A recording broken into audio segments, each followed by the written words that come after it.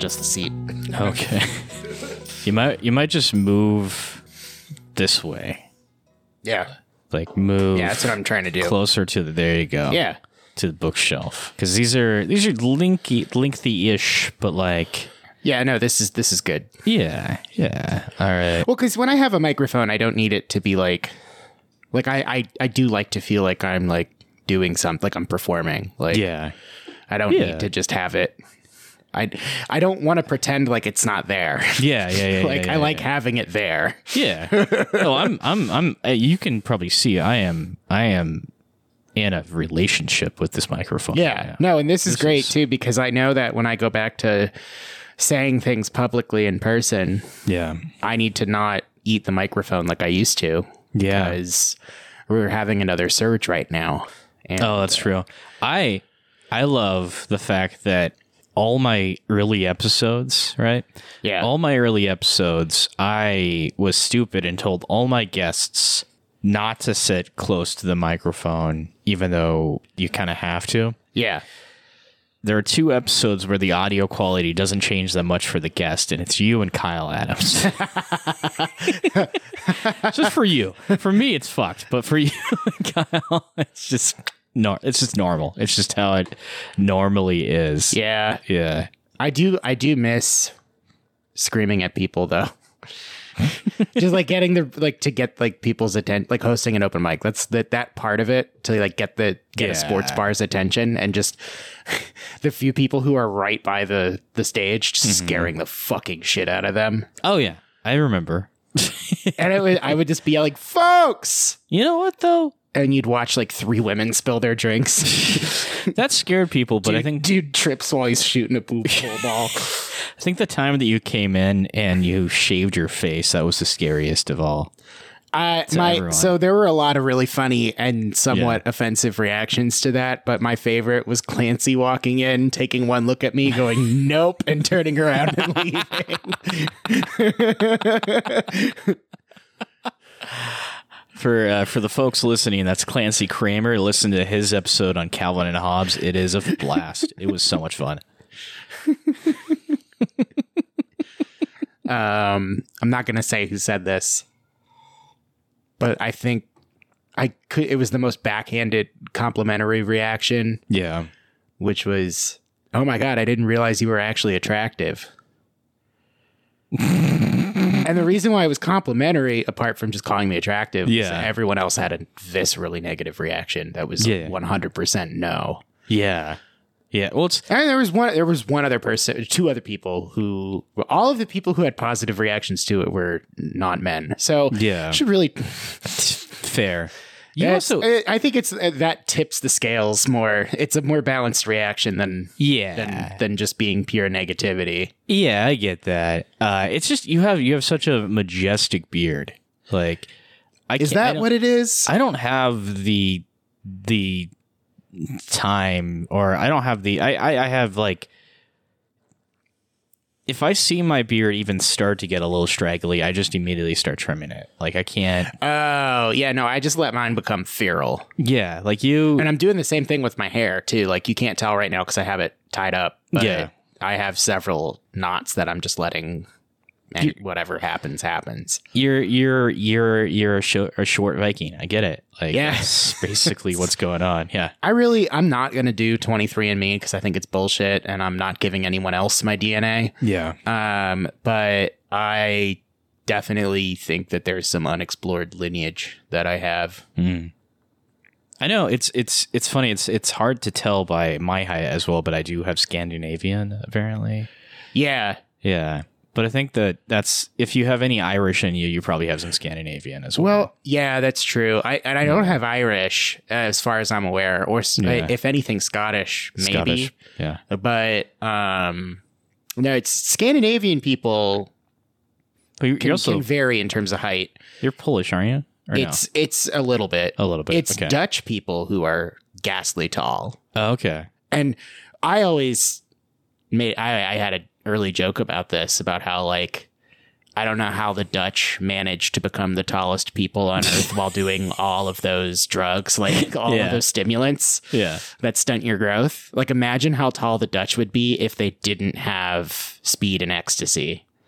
Like, God, I don't even want to. They would rule the Earth. That's what's weird. They Dutch. tried to for a while, but I have my last name is Dutch, right? De Weber, because there's De Weber. De Weber. Yeah. And I have like Dutch, I have Scandinavian, I have all these, and I'm still 5'8", you know. I think it's the French. The French part of myself both overtook my facial hair and established my height. Because French people aren't very tall. I mean, there are tall French people. Yeah, I think the French people, I guess I don't think of them as tall. I think of them as being skinny. Yeah. Which now... Like lanky skinny, not like fit skinny. Like... lots of cigarettes skinny. Yeah, that's fair. And I'm no preservatives. I'm now fit skinny. Yeah. Because I've been, you know. Yeah, you're like cut skinny. Yeah. Well, I do know some French people who are pretty cut now that I think, but they're like French Canadian. Yeah. Speaking of cutting, all of this. I'll just, it's all staying, but. Please no. We'll see. I mean, I'm trying to think of. I guess I will say what my ethnic background is. Okay. Because it is a little bit Polish. Okay. And it's more German. Okay. So that could be where my Viking like appearance comes from, is the Germanic side. Yeah, I've got some German too. Because for most of the history of that continent, Germany was not a thing. Yeah. It was a bunch of different kingdoms. So, you know, there's some cross-pollination going on. Northern Europe, Western Europe. And then I'm also Lebanese and Ukrainian. Oh, okay. And interesting. Yeah, those are the two that pique people's interests more. So that's what I talk about more, because I want people to be interested in me. Interesting. Okay. If you say Polish and German, people are just like, yeah, you're from Pennsylvania. Yeah. Who cares? But yeah. But when I was a kid, I didn't think any of that was interesting. Yeah. Growing up, I was like, whatever. Yeah, it's not. We're white people. Yeah, exactly. I don't know. I just always heard German Dutch was like the primary two, but then like I had a ton of people be like, you look French. And I was like, what do you mean? They're like, look at your facial hair. And I was like, yeah, okay. You look like a French boxer. I do. Like I need to grow my mustache out and just start waxing it, you know? Like you could do that. I could do that. Yeah. You could also become like a jacked mime. I could see that. I was thinking last night, I was exhausted. Yeah. I'm so tired from work. Yeah. Oh, and I got some coffee. And I was thinking about a new type of guy.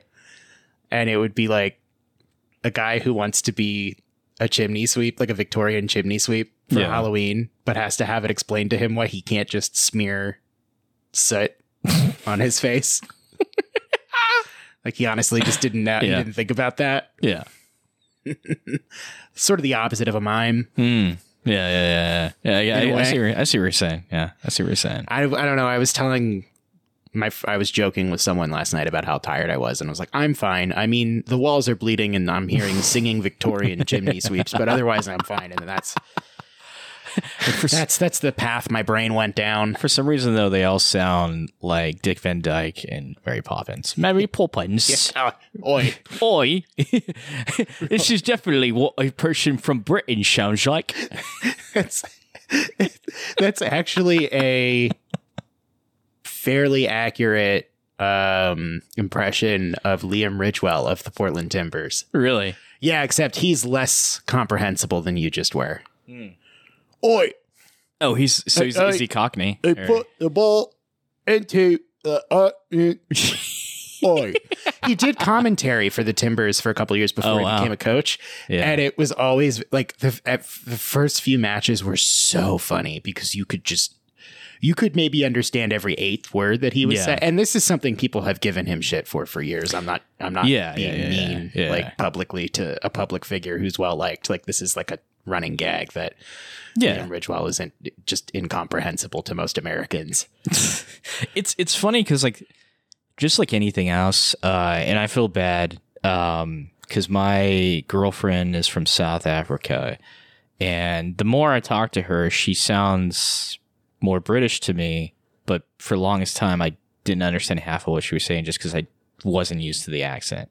Oh. It happens with every damn thing. It's so weird how like because I didn't even mean to. I was like unintentionally just like a little bit of a bigot just because like Well, I mean, just because I wasn't used to her voice. Yeah, I cannot do an impression of the South African accent. I know what it sounds like. I can hear it in my head, but I cannot do it. Well, she's also half Ghanaian and half Zulu, and a black South African person sounds different than a white South African person. Yeah, I feel like white South African almost sounds like New Zealandish, like New Zealand, but like.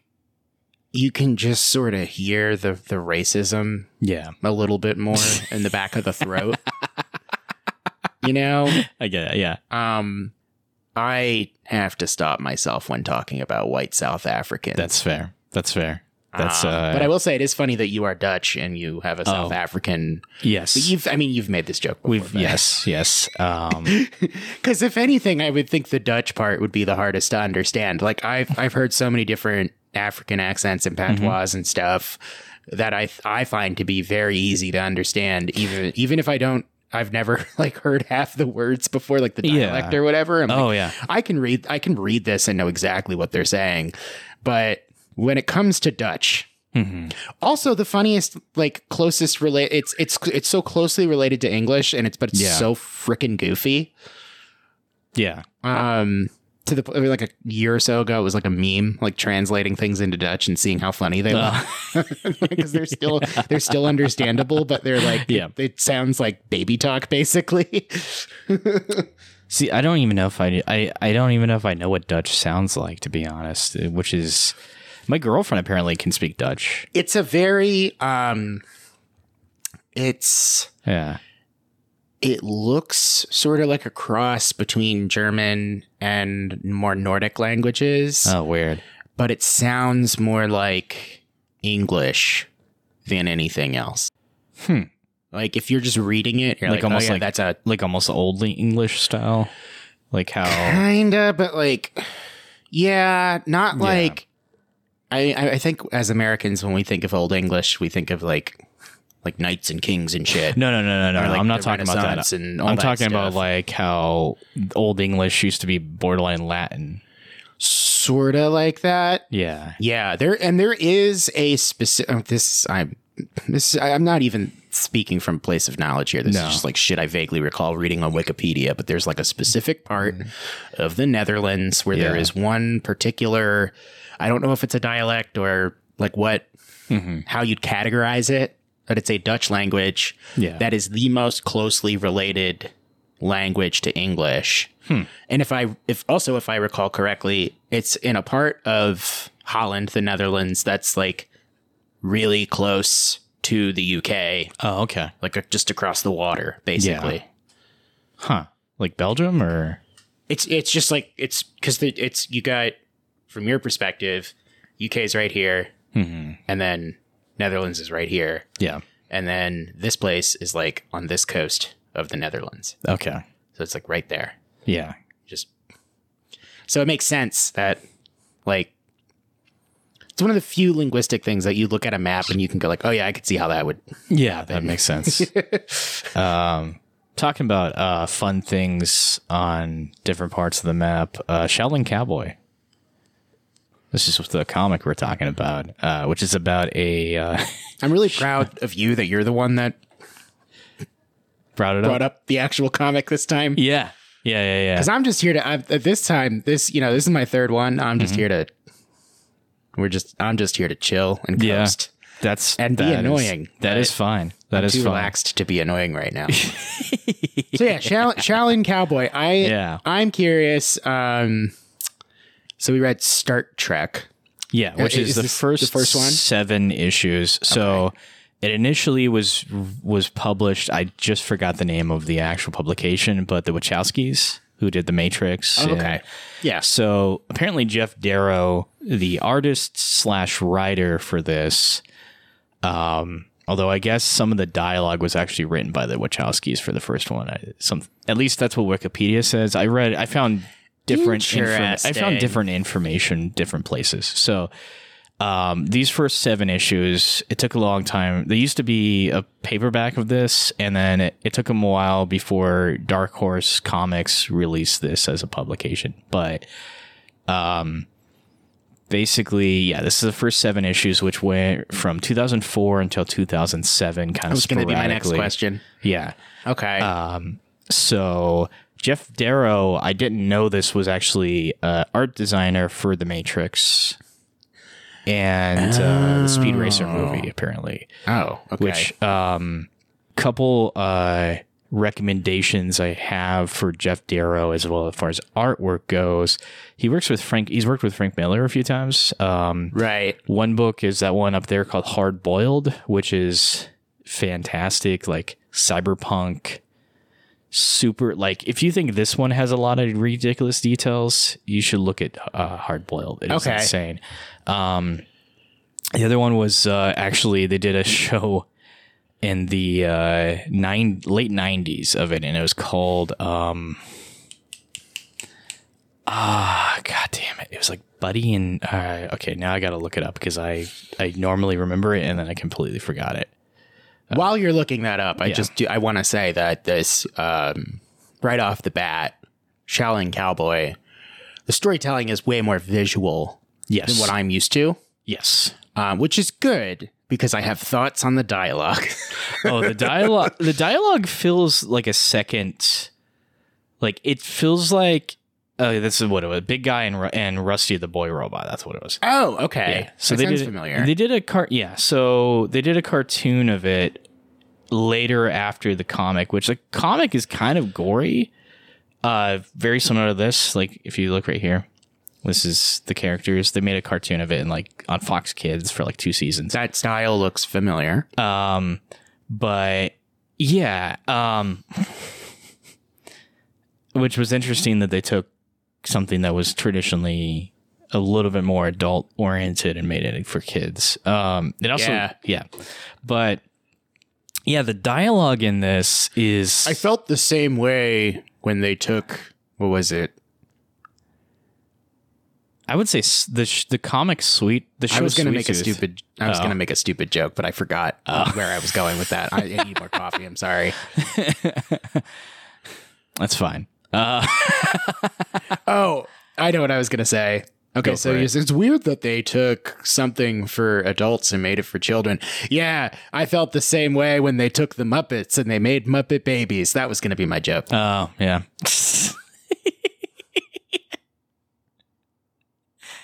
That's, hardcore adult-oriented Muppets. I know, man. Also, when you just say it like that, they made Muppet Babies, it does actually sound hardcore adult-oriented, but in a different way. It does, yeah. Anyway, look up Meet the Feebles if you want to see a real weird adult Muppet by Peter Jackson. Peter Jackson, the guy who directed. Oh, this isn't a porn thing. Okay. It is an NC-17 movie. Oh shit! Really? Yeah. So Peter Jackson, the director of the Lord of the Rings, did a bunch of really like off-color, offbeat horror movies, and like Dead Alive, for example. Highly recommend. One of the most fun horror comedies you'll ever see. Also NC-17. Beautiful. Extremely graphic. There is a sex scene involving a zombie priest and a zombie someone else, and they have a zombie baby. And then the zombie baby scene, there's like a whole like Bugs Bunny and Elmer Fudd style, like the zombie baby is Bugs Bunny in the situation. I was freaked out yesterday because I was on the train with a coworker and we were talking about Resident Evil and Silent Hill. Mm-hmm. And then a person who was not part of our conversation, who strongly resembled a zombie, chimed in with some opinions about Silent Hill. Oh, that's fantastic. But anyway, Yeah. Yeah. There's a Good stuff. full on Good next gen remix, or not remix, a remake of Silent Hill 2 coming out. yeah, it's one of the things that we were talking about. Oh yeah, I'm excited. And so, okay, so with Shaolin Cowboy, the art definitely I drove the story Yes, for me. Jeff Darrow is an artist first and a writer second. Yeah, I could tell. I At first, when I first started reading, I was intrigued and I was enjoying it. Yeah. About halfway through, I was like, I don't like this and I can't wait for this to end.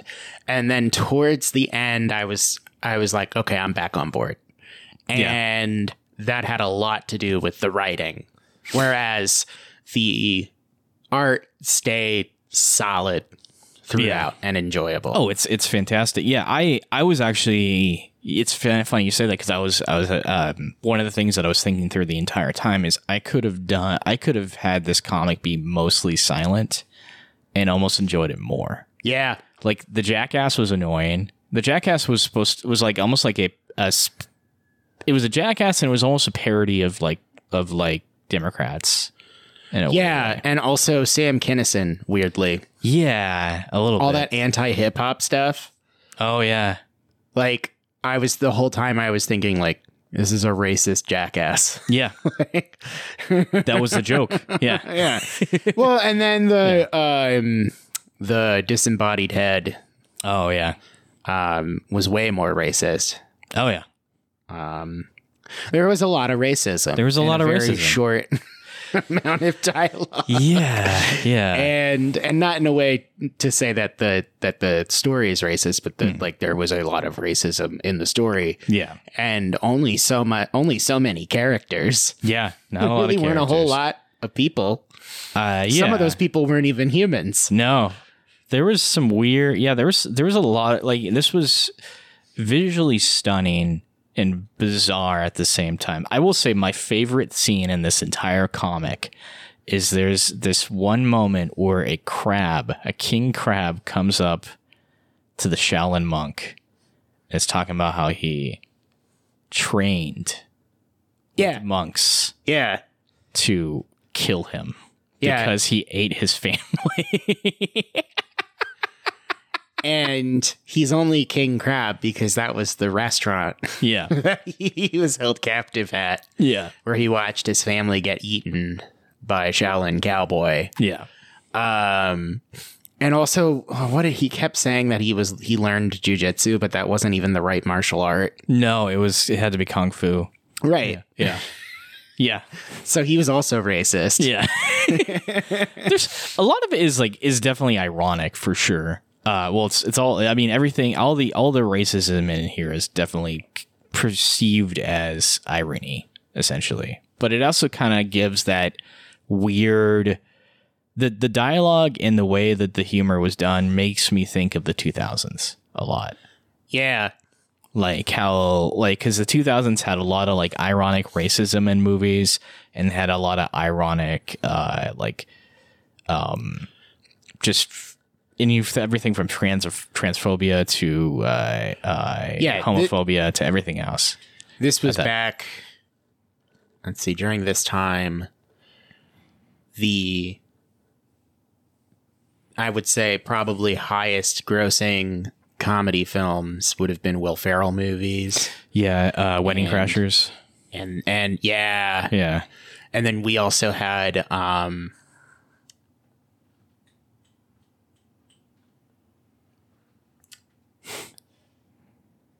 God damn it, I'm so tired. It's okay. I'm blanking on the name. Well, I'll remember it later. Yeah. There was a whole other crew. Apatow. Apatow. Yeah, Apatow. As well as the Farrelly brothers were they were sort of kind of siphoning out a little bit. So I'm not suggesting that ironic racism was a central theme of Will Ferrell or Apatow or any of that, but there's a way that humor is delivered in this comic that is very similar to how it is delivered in those types of films. Yeah. That type of rich irony that hadn't been distilled by the internet yet. Yeah. Because now you have people on social media, especially like platforms like Twitter, who are irony poisoned. Yes. And their whole shtick is, I am never being sincere. Yes. And if you ever display any genuine emotion or sincerity, you're a fucking idiot and you're not as cool as I am. Yeah. And that's how they can cover, like, being pieces of shit, basically. and in some ways, not dirtbags. even having a personality at that point. Right. Like well, and it's like there are people who make money off of this, and they have podcasts.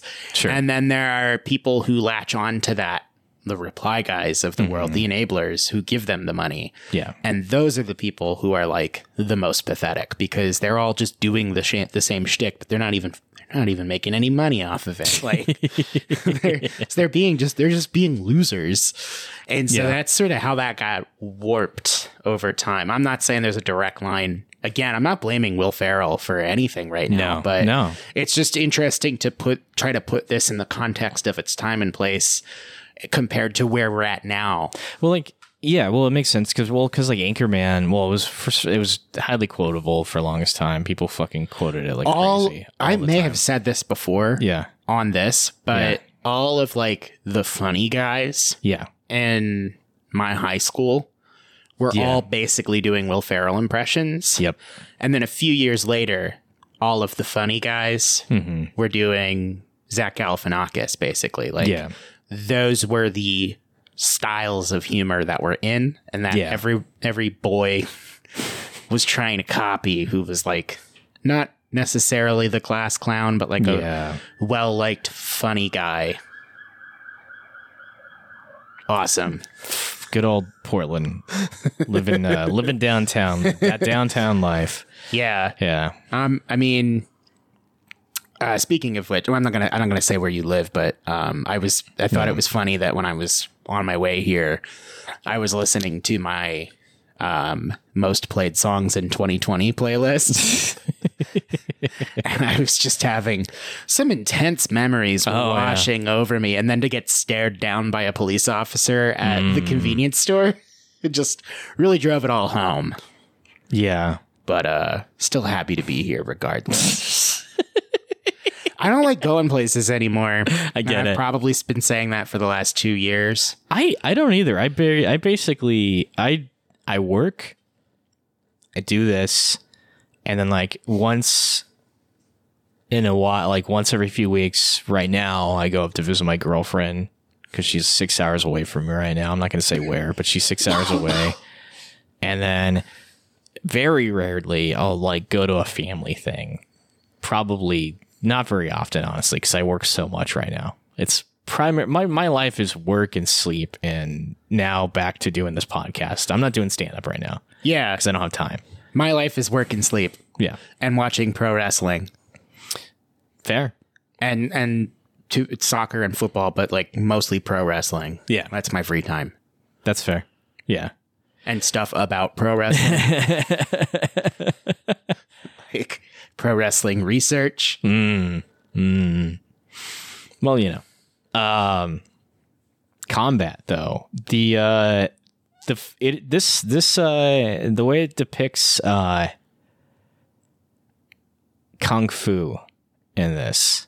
I'm gonna say kung fu. Yeah, I don't know jack shit about kung fu. I don't either. I took Kempo when I was younger. I will say it's fun, but it's like it's fun in a Jackie Chan kind of way. Like by that I mean there's a lot of physical gags in here. Yeah. Like when he has the chainsaw on the double chainsaw. Yeah, the double chainsaw. That was fun. He slices a great white shark in half. Yeah. Like this there is a quote on the back of, I think it's actually Hard Boiled by Brian Michael Bendis. And I'm going to paraphrase it because I'm too lazy to grab it. But it's basically...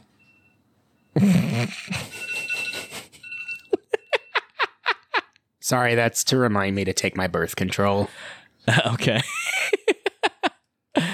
Interesting. Why did I set that alarm? I think that was because when we were originally going to be doing this at 3, I needed to make sure I was awake by 1:30. Oh, yeah. Yeah. That's fair. That actually reminds me of something. I need to check something. But yeah, so there is a quote though on there. Brian Michael Bendis, which he is a writer first. He wanted to be an artist, and he did a couple things as art. He created the character Jessica Jones for Marvel, for example. Okay. He created Miles Morales as well, which is Into the Spider-Verse. Yeah. He's also like did what's argued to be like the start of the renaissance of Daredevil as a character, and like that whole era. Yeah. That all feels like that happened around the same time. Yeah. Well, like the shows that they were doing were kind of based off of Bendis' stuff, and They occupied the same universe. yeah, for sure. So there's a lot of the stuff. So he has this thing. He's like, we all were going to art school, and they got all excited about having our future careers, and then we saw Jeff Darrow's art, and we almost wanted to just give up. Yeah, because it's like, dude, the line work in this is insane. Like it is. 1 second, I'm drinking. well, it was literally the visuals that sold me on this. Also, just the name, but just seeing whatever you'd sent me before we decided to do this, I was just like, oh, done. I'm down. Yeah. And okay, so here's another thing with this being more visually driven. They probably can't hear that. There is a car alarm now. Yeah, they may or may not, but we're talking about it. Yeah. So as this is more visually driven than say the previous two that I have covered with you. Yeah. I actually had a harder time with this on my laptop than I did Transmetropolitan, which felt more appropriate on a laptop. Not to say that it was made to be read that way, but it definitely felt more it felt, I guess, appropriate. It's really the only word that I can use. Yeah. Just given the story and the universe that it took place in and all that. But this one, I was like, this would be so much better as a book, as an actual book. And also to that point, with the dialogue not being the central, being on the level of the art and not being as important. And it seemed like the visuals seemed like they treated the dialogue as less important. Yeah. Because there were some scenes where, and I know part of this is just me viewing it on a laptop. Yeah. But also I still had to zoom in really far to read. It was almost as if it was just saying like, you could read this, but you can also just skip it to the next crazy visual. There's this part where he chops this zombie head in half. Yeah. And for the next like 6 to 10 pages, it's split in half. The dialogue itself is split between the two hemispheres of the skull. And it's not like it's starting part of the dialogue on one side and ending on the other. It's literally like it's like someone split in half on the page, like pulled apart. Yeah, where you have to read from left to right. Still, you just have to read across the page. and I was playing around with it too. I was reading from like top to bottom and then left to right just to see like what would happen. And if you read from top to bottom, it made no fucking sense. Yeah. So you had to go like across panels. Yeah. From left to right. Yeah. While other stuff visually was happening top, down, left, right. Like it was, that part was, I thought that was really fun. Yeah. That was interesting. Yeah. It was so simple. Yeah. But it added so much to that part of the story, which I think was probably my favorite part of the whole thing. It was a lot of fun. And from what I can tell, because I looked online at some panels from the next volume, and it does pick up like right after this. Cool. So, because it does like it ends pretty crazily, and it's definitely like this is sort of a pet project for Jeff Darrow. I think he kind of just like works on it when he can, because how freaking insane the like line work is. Again, I don't see. I'm curious because there's two kinds of artists that do this heavy level of detail. There's the ones that take hours and hours to do it, and then there's the ones that are like Mobius, for example, which this guy reminds me a lot of. As well as there was another guy who recently passed away who could like draw these hugely detailed scenes in such a minimal amount of time that it would be like watching a printer. Oh. Yeah. Okay. It's like the image is already in their head. They're just like drawing it, but it doesn't make sense. Yeah. Like it doesn't make sense to like, it's like, how the hell did this just happen kind of thing. Yeah. Yeah.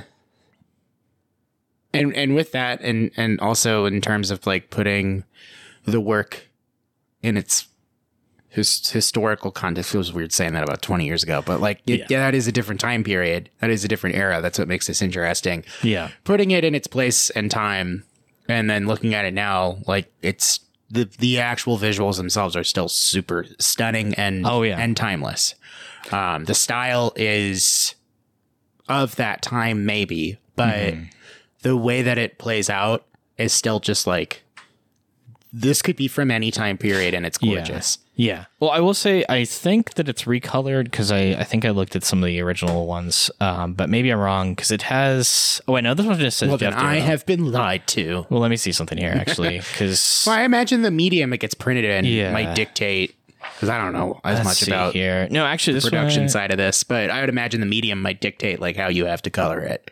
So, because it says Dave Stewart, and I don't know if Dave Stewart was working at the time. Although, okay, no, actually, no. No, it looks like it's original colorists. They just have someone come in and kind of do a little bit of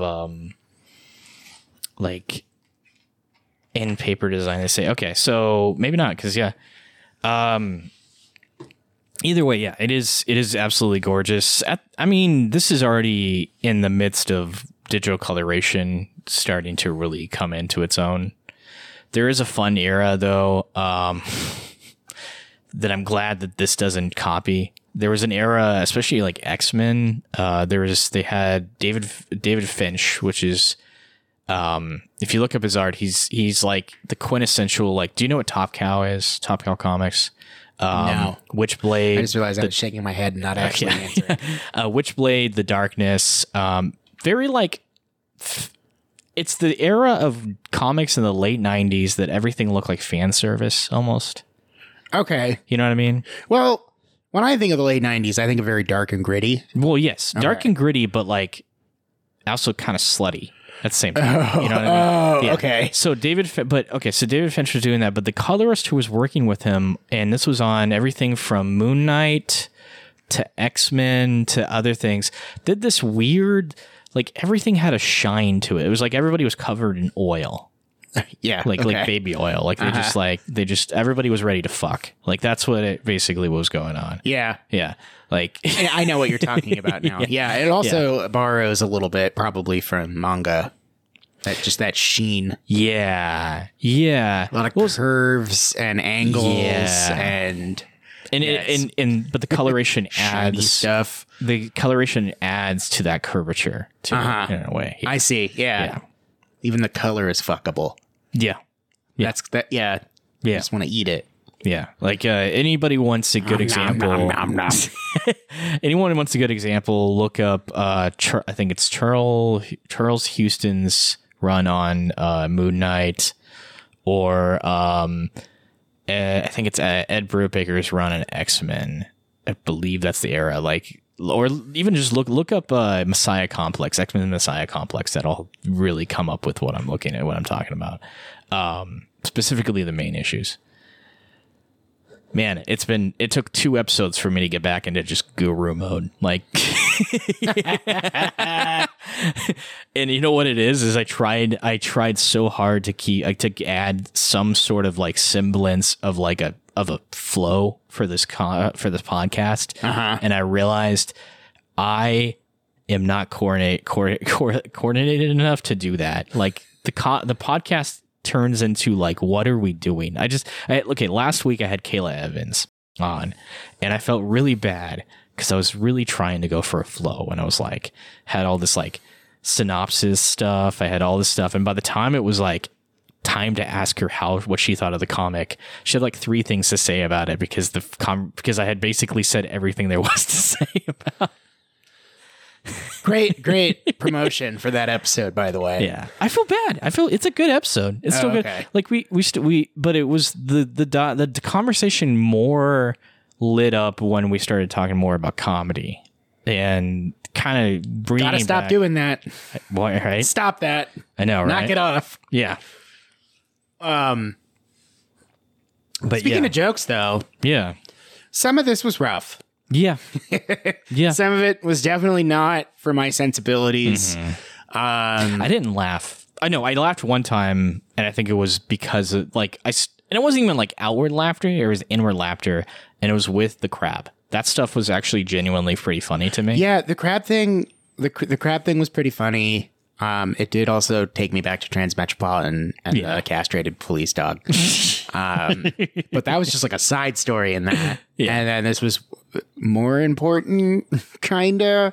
Yeah. And well, it was an arc. Yeah, it was an arc. Yeah. Exactly. And yeah, I did not really laugh all that much. But I was more so just continuously intrigued. Yeah. And wanting to know what happened next. Because again, to go back to the whole the racist jackass anti-hip hop thing. Yeah. That was just annoying, and I wanted him to shut up. And then you had these two characters, the Chi 8, who were rapping the entire time. That started off rough, and I was just like, this is a really white interpretation of how people rapping would sound. But as it continued consistently, it got better. Yeah. And more interesting, and also like, oh, we are firmly establishing that that's just always how these whatever they were, these creatures talk. Yeah. And that made it more fun and interesting. And some of the references that were thrown out, definitely, again, early aughts. Yeah. But I was having a hard time understanding what kind of world we were in. I got post-apocalyptic West, kinda. But then when we're dangling off of a cliff that becomes a living creature that has an entire ecosystem inside of itself with all these other creatures. Like, it's like full on kaiju. Yeah. Yeah. Then I was just like, okay, I don't know. I have no idea where we are, but I was more okay with it at that point. That's a very Jeff Darrow thing too. He likes to draw, like, cause that's what, Rusty Boy, robot, whatever, big robot Rusty Boy or whatever the fuck it's called. Sure. You can rewind a little bit. Yeah, just go back to when I said it correctly. But good God, that just sounds dirty. But anyway, Big Robot Rusty Boy.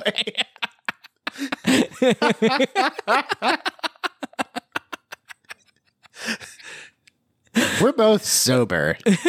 Yeah, we are. Just said coffee. That's it. That's just coffee. Big Robot Rusty Boy. I'm just hearing.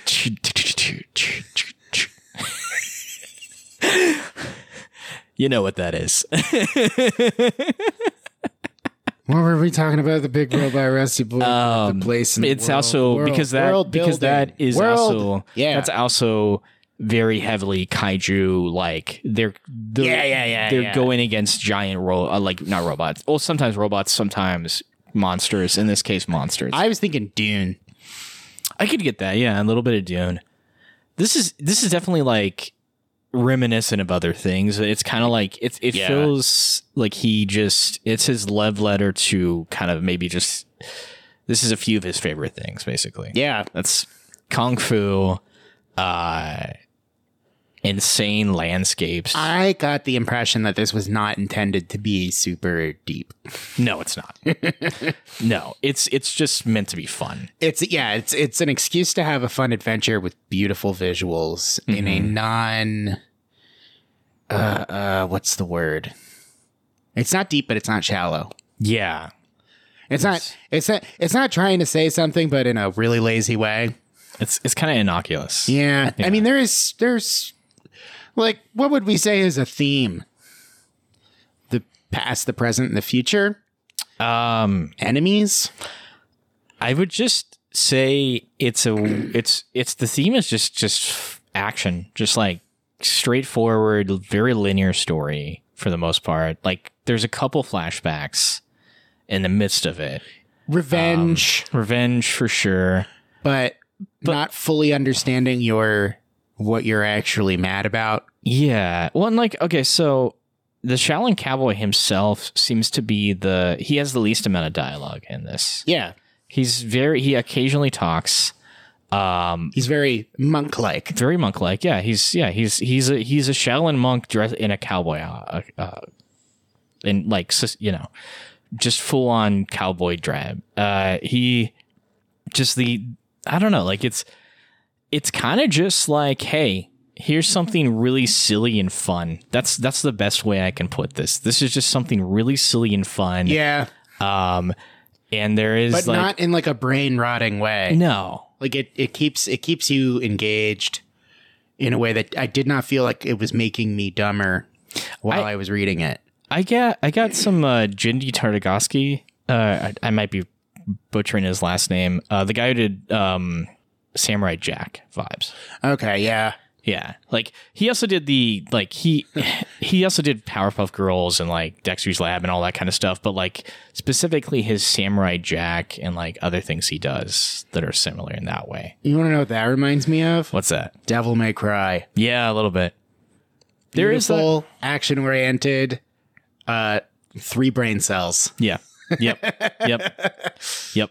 Yeah, there's just something about it that's just fun. And I think Jeff Darrow's French, which French people there's a weird sensibility with French art, to be honest, with a lot of things I've seen that are done by the French. Well, yeah, because they're so lanky and skinny.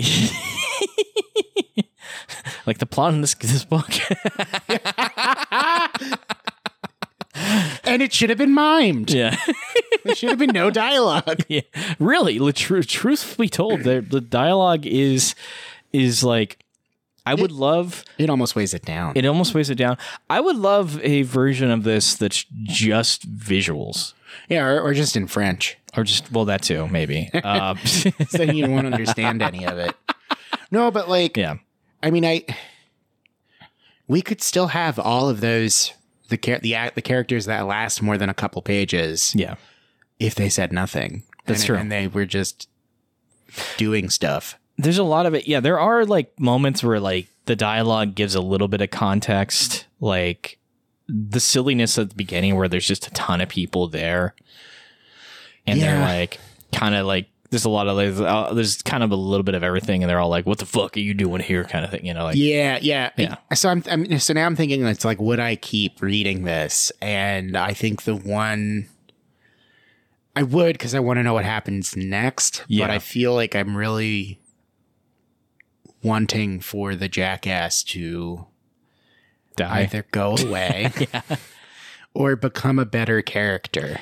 Yeah, I'm not, obviously I don't know. There is long spouts of like, I think it was 2007 and I think the next one came out in 2014 or 13 or something like that. So there was a good like 6 to 7 years between.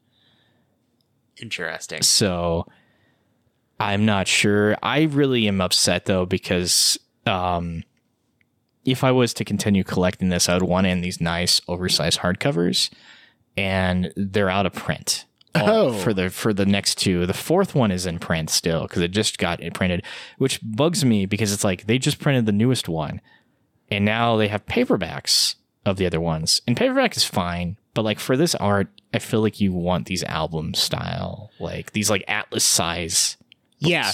Well, it goes back to what I was saying about how it's meant to be read in the medium and all that. Yeah. Like the laptop was just not doing it for me. Yeah. But I could see I could tell what I was missing through that medium. Yeah. And it was like, okay, this would be so much better in book form.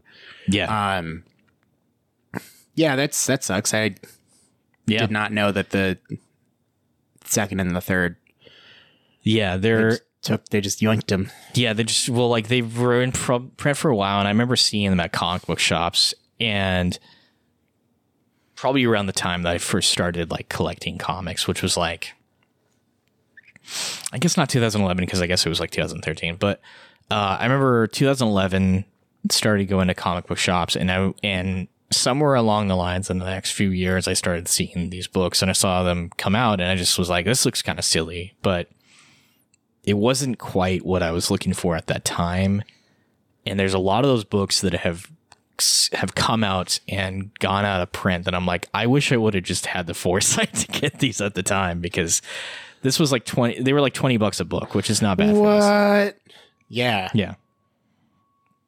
And so now it's like, they're selling. I was at Powell's Books, and for a used copy of the second volume, it was like $70. Yeah. Like, because Powell's. Thanks, Biden.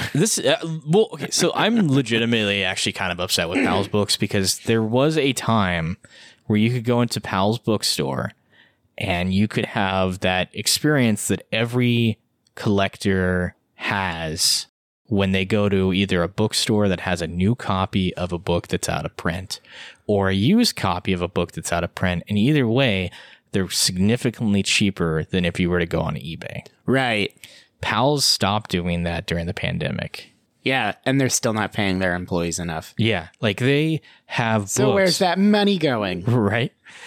They have books that are like $100 for like a paperback or something like that, because it's no longer in print. Or like a book that used to be like $40 is now $200 or something like that, because it's out of print. It's like, no, if a book was originally $40 and you're going to sell it used and you're like, oh, it's selling for a lot.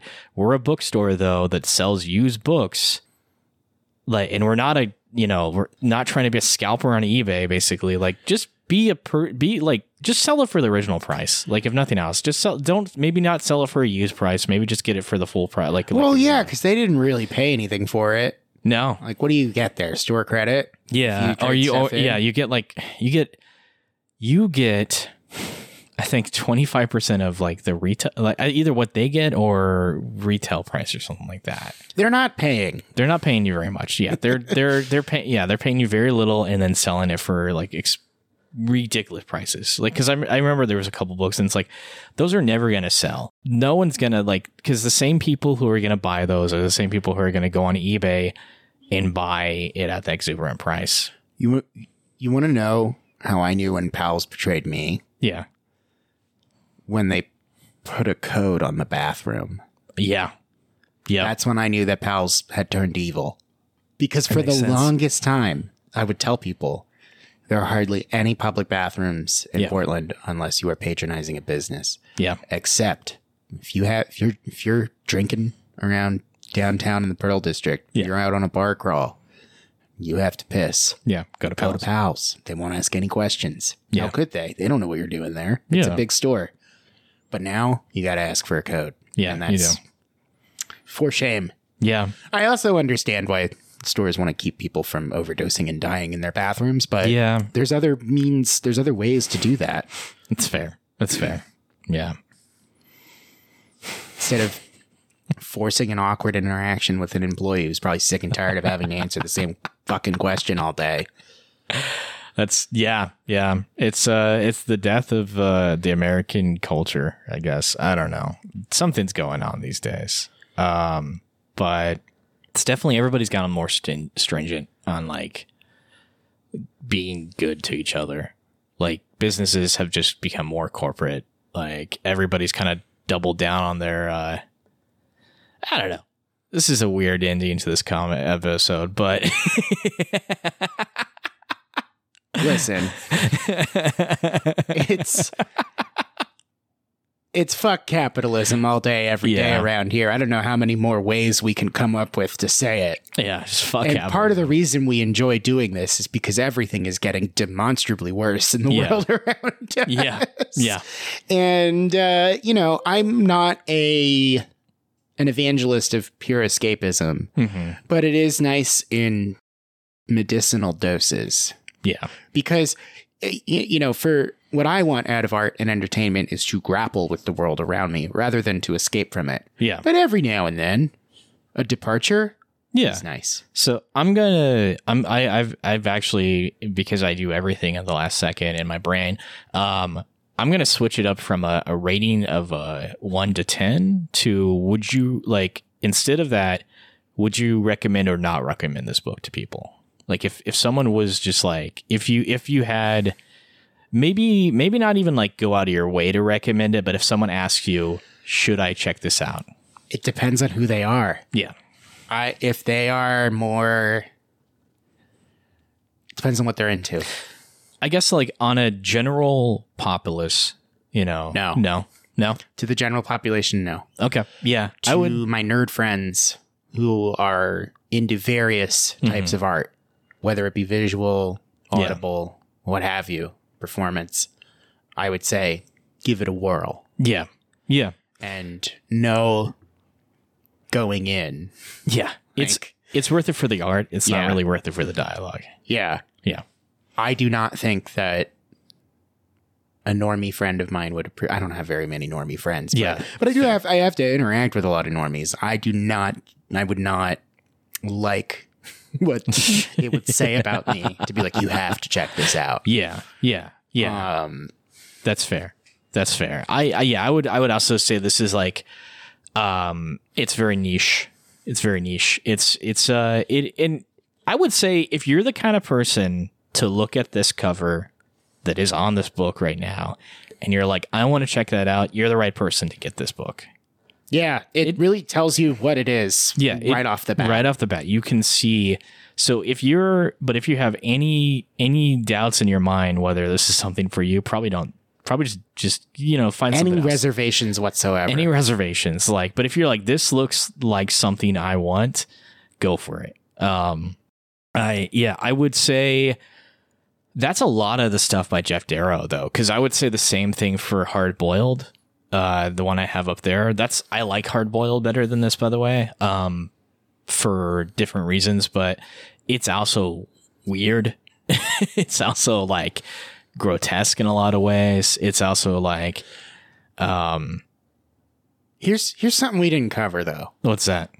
So we talked when we were trying to find we were trying to discuss what kind of world this is taking place in. We mentioned Western. Mm-hmm. We say Shaolin Cowboy over and over again. Yeah, there's a jackass he rides around on.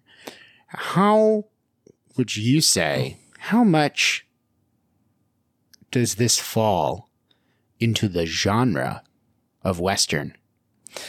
I would say still fairly heavily because of what it's like. I agree. How it's just very like fantasy Western. Even though it departs from it towards the end, I would say this solidly falls into the category of Western. Yeah. I also, though, for listeners to take this for what it's worth, I also firmly believe that the film Nope is a Western. Yeah. I don't know if you agree. Okay, it is. I would say. Okay. I would say it's more of a Western than a horror film for sure. Yeah. And just because it's not set during that brief amount of time that most spaghetti Westerns are set during, boom towns and the gold rush and all that shit. Just because it's not in that time period doesn't make something not a Western. Well, for example, and I did 3 episodes with Bjorn Harji about this, and I'm gonna just say it now, and it may never come out, and it may happen. I'm actually looking at potentially coming out with either bonus episodes or future episodes where I do like a redo, but spelled like the French way, where it looks like redux. Because it's fun. But a redo. Does anyone imagine it differently? I know. It's supposed to be redo. That's what it's supposed to be, but it's redo. Oh, you mean like REDO? No, REDUX. Right. But that's when you say redo, that's when and you're talking about like a product or a presentation, I think REDUX. I was making fun of you for saying, clarifying that it was the French way. I know. I was drinking champagne. I was homeschooled. Like the French. But yes, I'm gonna do some redo episodes where I kind of revisit some comics I've already covered in the first 80 episodes of my podcast, with some fresh eyes, maybe some fresh people. Okay. Because I honestly would say that there are certain episodes specifically that if you were genuinely interested in the comic, you would be fucking confused about still what to think about the comic by the time you listen to it. This one is not one of them. This one actually, I think, we did a good job of kind of doing some riffs, coming back to it, talking about the comic. This one actually feels just the right amount of kind of like fuck around, but still keep it It's on the right topic. comic for that too. Yeah, it is. And so I'm not talking about like fucking fascism or transhumanism or anarchism today. Yeah. Although those episodes made sense for that stuff. Yeah, exactly. Yeah. Although I would say I did re-listen to the Transmetropolitan, which is one of the reasons why I asked you to come back, because it's always fun to have you on.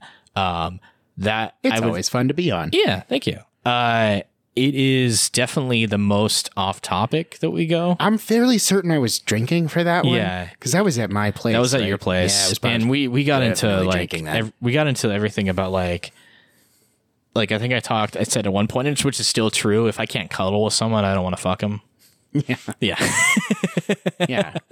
We were sensitive boys. Yeah. It's but it's true.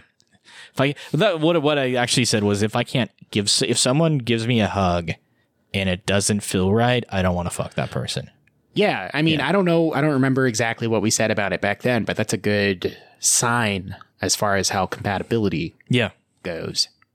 There's something about that moment with someone, whether it be someone you're cuddling with or not, but cuddling's a good sort of framing to put this in. Yeah. Where you are safe. Yes. And you are enjoying the engagement of your mind with someone else, whether it be friends or a romantic interest, family.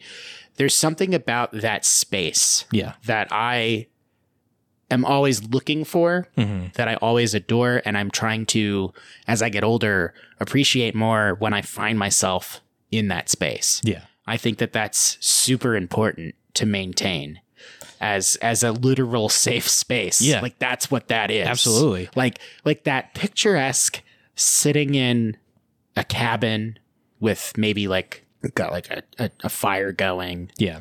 And you're staying warm amidst all the freezing cold of the winter around you. That safety, that coziness is something I strive for and am appreciating more and more.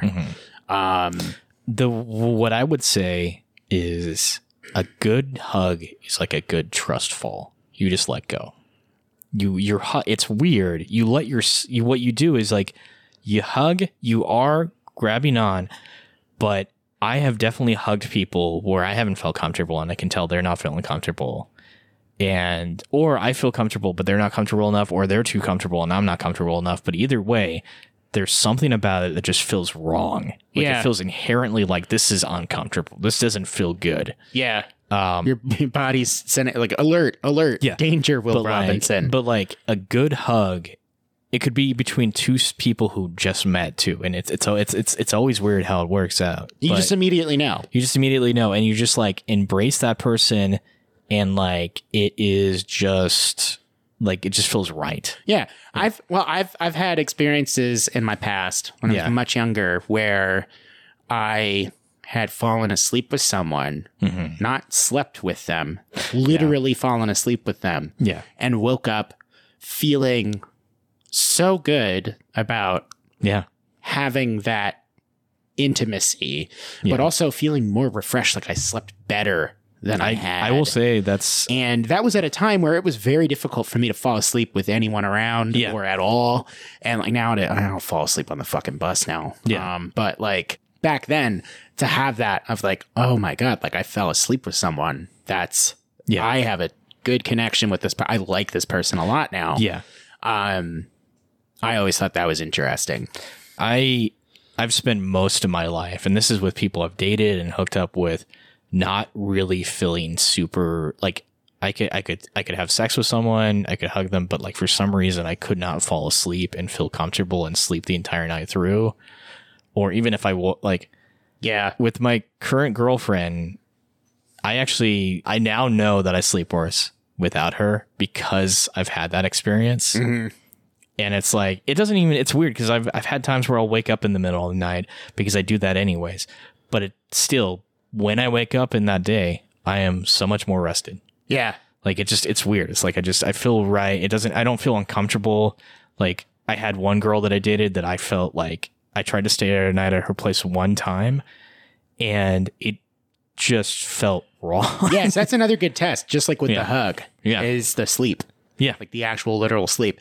And then on the flip side of that, for me, I cannot spoon for too long, or else I get too warm. Same. And a lot of times, especially women, especially white women who all have poor circulation and are always cold, they get kind of bothered by that. Yeah. I'm like, oh, you don't want to do this. And it's like, I do want to keep touching you, but I literally am sweating so much right now that I'm going to be stuck to you. Yeah. And I cannot fall asleep. Dude, if I'm boiling under the sheets and with another human body just completely up against me. Dude, I turn on the AC. Oh yeah. That's what I do. I turn on the AC. I haven't had that for a very long time, but yeah, like I had an experience recently where I was like, I'm really sorry. I'm really enjoying this, but I have to turn away. Yeah. We can go ass to ass. Yeah.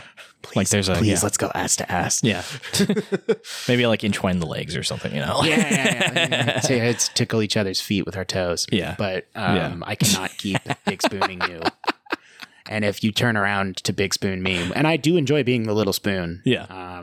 If you turn around and do that to me, I'm probably going to shrug you off. Yeah. Yeah.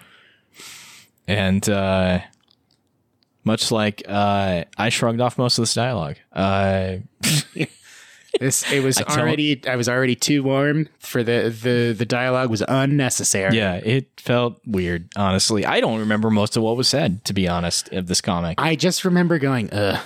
Yeah. Like every time the donkeys. And how good of it's so the other components are so there that I could just completely not overlook, but like just be like, yeah, the dialogue is not for me, but I did enjoy this. Most of the time, bad dialogue will completely fucking kill something for me. Yeah. Like because I'm a writer, so like, oh, absolutely, it's words are important. Mm-hmm. They mean things. Yeah, they do. They really do. But the art in here is so just amazing. It's so intricate and detailed and intentional that it just does such a great job.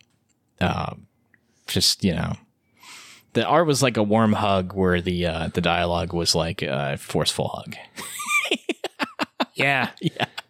Dialogue was coming on a little too hot. Yeah, a little too heavy. A little too heavy. And it was pulling back a little bit at the same time. It was real weird, you know? Like, I've had those hugs. I'm just saying. Yeah, it was forced. Yeah, it was just yeah, exactly. Like, it's funny because for the longest time, I thought it was just like, maybe it was people of different, like, weight. But I've had the best hugs from some of the skinniest, boniest people, and some of the worst hugs sometimes from people who are bigger. It just depends on the person. Yeah, and it's a lot like wrestling. Like, it doesn't matter strength. Yeah. Strength is important and can help, but leverage is really what you're looking for. Absolutely. When you're trying to destroy someone.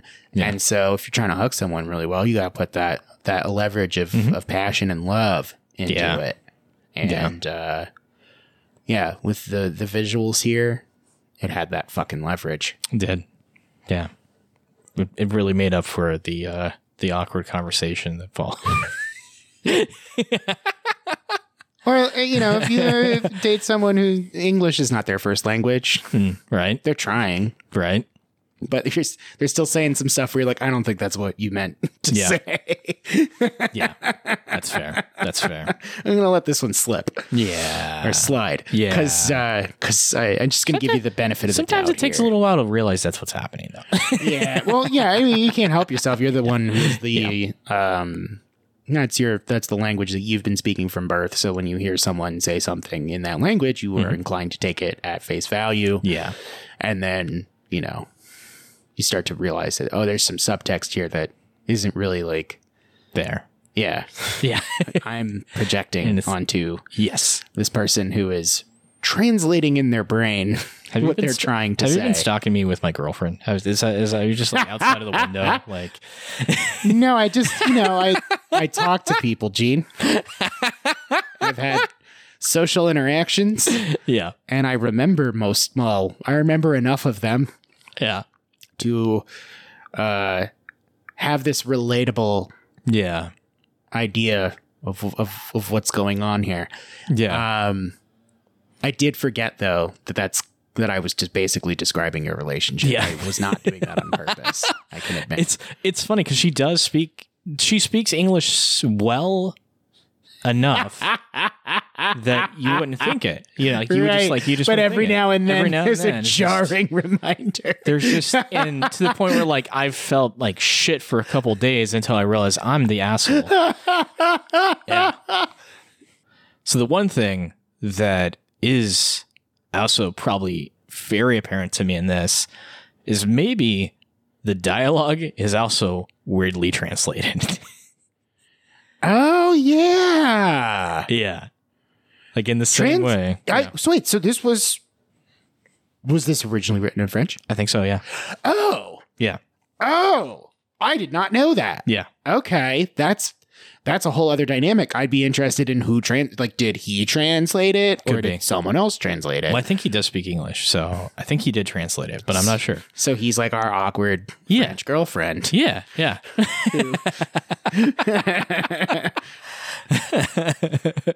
Yeah. Who is too cold at night because of poor circulation. Now we're not talking about my girlfriend anymore, but no, your girlfriend's not white. Yeah. No, it's literally like, I'm not saying this to be like to mask misogyny. Yeah. As being like anti-racist or whatever. Like I'm saying like it's specifically white women who say that they have poor circulation and that's why they're cold all the time. Oh yeah, I haven't heard her say that. I've never heard a person of color say that. No, I have never heard her say that. She's told me that I feel that sometimes I'm really warm and other times I'm really cold, like physically. That's how people are. Exactly. Like I've put my hand on her hand and she's like, that's too cold. And I'm like, yeah, because I'm driving with my hand on the steering wheel and there is a AC blasting on it. Skin deep coldness. Yeah. Yeah, no, I'm not going to say what I do for a living, but I will give you the detail that blind people have to touch me a lot. And very often sex workers specifically for blind people. They will tell me, that's the only way that I could get in that game. They will tell me that I'm very warm and I'll be like, yeah, I'm doing a lot right now. Yeah. Yeah. So I'm a lot warmer than you. I'm working. I will say my circulation has gotten better since working out, so I'm probably warm more often. I guess I understand what people mean when they say poor circulation, like 'cause your blood carries oxygen, and so therefore you can feel warmth more in your extremities. Is that what it means? I feel like I run hot because like 70 degrees to me is not 70 degrees to someone else. Yeah. Well, I mean, that means if 70 degrees is warmer to you than it is to someone else, that means you're actually colder. Oh, okay. Maybe I run cold then. Like your average body temp is probably a little lower. Could be. Yeah. Because so that's why cooler temperatures will feel warmer to you. Oh, interesting. That's how it is for me. Yeah. Like, and so, I mean, I'm warm all the time. Yeah. I sweat a lot. Yeah, same. And I think it's because I know for sure that my average body temperature is just a little lower than the average human body temperature is supposed to be. I'm built different. I don't fit into your societal mold. One more question. Do you think this desert is a cold desert or a hot desert? I was getting warm. You getting warm? Yeah. Getting a warm desert? Yeah, because there was no snow. That's true. Or ice or whatever there's supposed to be in a cold desert. That's true. That's true. Yeah. I was getting daytime hot, nighttime cold. How about that? Like Texas. Yeah. Wherever that is. The Southwest. Yeah. Yeah. Yeah. Yeah. I mean, I guess a Western set in a cold desert would be pretty interesting. Yeah. That's what I was thinking. Well, because like it doesn't always have to be snowy for it to be cold, but. Right. And I guess, well, the definition of a desert is a lack of precipitation, but like if there is ever in a cold desert anything precipitory, then it would be frozen. That's true. And it would stay there. That's true. It wouldn't go anywhere. Yeah. That makes sense. I don't know anything about cold deserts. I don't either. A couple more things here. I'm guessing you're not looking for plugs, right? Are you looking for plugs? Any plugs? No. I mean, it's fine if you don't have anything you don't want to I'm not share. plugging anything, but if people were to give money to Feed the Streets PDX, which is at Feed the Streets 2 on Twitter, Yeah. and then all the links are there, that would be great. That's a plug. It's not something that you yourself, but yeah, but it's a good, just something that you're passionate about. That's good. Yeah. Yeah. I like to help my neighbors. Yeah, exactly. Like that's really, like, And that's what Feed the Streets, which I am in no way involved with, except for monetary donations. yeah. But it's something that you know about, that you've seen people, you've heard about, and it's Yeah, something on a that- very, personal level and with a connection to, but it's not a plug for me. yeah. It's a plug for people. It's a plug for the human race. Yeah, because I'm not even, I think I used to say like, yeah, follow me on Twitter. Don't. Yeah. Stay away from me. Be normal to me. If you ever interact with me, can you stop being so fucking weird? Be normal. Yeah. Yeah. No kidding. People have been so fucking weird to me lately. Yeah. Yeah, just in general. Just in general, not like, is it not just people you know, but just like in general? In general. Yeah. And also people I know. Yeah. Just everyone chill out. That's my plug. My favorite thing, I'm just gonna share this with the world.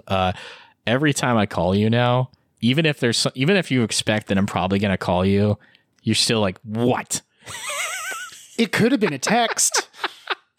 Yeah, but I don't know. I'm not going to get into why I'm like kind of jaded about text right now. I definitely don't respond to every text. And Yeah. Yeah. Sometimes I read it and I go, I'll respond later, and then I'll forget. Or I don't see it until 12 hours later. This was also like a last minute thing about scheduling, and I wanted to make sure for sure that you saw it. So, the thing that you called me about today. Mm-hmm. Yeah, not a big deal, but sure. we could have started 2 hours later and we would have been none the worse, better for it. Fair. No, I think it's actually better though, because it gives me more time to enjoy the fact that I'm caffeinated. Yeah. Um, When I'm not saying what I think I've said what I do, but I'm not saying what I do on this episode. Let's just be ambiguous. and today. I'm just not saying what I do. Yeah. Because I have a normal job now that the world has forced me to do stuff again for money. I'm looking for a normal job right now. Well, I can definitely get you in on the blind sex worker. Oh, okay. Okay, you cool. want. Yeah, blind. You can be anyone to them. Also, folks, use alt text in your images so blind people can read them. Oh, okay. That's interesting. Yeah, I don't know I forget if Facebook has it or not. I think it does. Okay. Instagram, I remember it's supposed to have it, but I've never been able to get it to work. But like, if you're using Blue Sky or Twitter, which is now called X, or Grimes, please come back, whatever it's called now. Yeah. Use alt text. Just Okay. describe what you're seeing. Okay. That's my other plug. Use alt text so that people who are visually impaired Can can see. still see the images that you're posting. Yeah. Because it's basically like people who use, I don't know if you've ever fucked around with the screen reader feature on a phone. Yeah. It's, Yeah. it literally reads stuff to you. Yes. And when it gets to an image posted on social media, it'll just go image. And that over and over again is just basically like a fuck you. You don't get to enjoy this. So if you're posting images, then you can describe them with the alt text feature. You can describe it as if you're talking on the phone. Yeah. Or like, you say, for example, on a podcast. Yeah. We've done some good descriptions of images. Sure. And you don't have to be great at it. You don't have to be a fantastic writer. Just if you're a sighted person and you can use words, you can describe a fucking image. Yeah. There's really no excuse not to. Yeah. Yeah. And that way everyone can be in on whatever it is that you're posting. That makes sense. That's a good accessibility right there. Yeah. Yeah. One last question, and this is just for the fuck of it and fun. What's the moral of the story? I mean, so far it's don't fuck with Shaolin Cowboy. Yeah, I would say. Don't be racist. Mm-hmm. And if you're getting attacked by a crab, the claws are what you got to take. You can't just be punching a crab. You got to crush. Got to remove the claws. That's all it's really got. I think giant babies that say mine over and over again are just fucking weird. Was it giant? I don't know. I thought it was normal size. Was it the normal jackass was size? holding it by the diaper? It looked normal. It just had insanely abnormal powers. And creepy face. Well, yeah. Yeah. Like it had... Its arms were covered in blood. Yeah. Implying that it had already ripped someone else's body apart because it ripped apart the hip-hop guys. Yeah. I'm realizing that this comic just felt like a fever dream to me, to be honest. Yeah. Like I'm remembering this stuff as you're talking about it, but if I was to like describe events that happened, that was another thing I wanted to say about the dialogue. There was a lot of repeating the same like word over and over again, like catchphrases. In the very beginning, the I, and then with the haunted baby, it was mine. Yeah, So, it was interesting. Yeah, it's creepy, very creepy, but also like sort of let you know, like, yeah, this dialogue's superfluous. Yeah, I'm just gonna say it. Babies are creepy. That's the moral of the story. Yeah, in any context other than just being a normal baby that's being taken care of, babies are creepy. Yeah, there's a meme, so I'm just saying that it's not my original thing, but it's basically like a child's laughter is adorable unless it's in the middle of the night and you don't have any kids.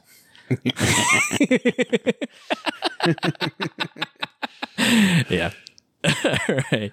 Well, thanks for coming on again, Ben. Thank you for having me. Yeah. Thanks for caffeinating me. Yes. Thanks for listening, everybody. Hopefully you're caffeinated too. And you don't hear any children laughing. And you don't hear any children laughing unless you actually have kids. Then that should be what you want to hear a good amount of the time. Not all the time, because that would be weird too. That reminds me of anyway, I'm trying to end the episode here. Please do. Yeah. I have one friend that if he hears this, you know what I'm talking about. I'm just going to do that. I'm going to be very vague with this. But thank you for listening, everybody. Live your life. Hug good. Hug good.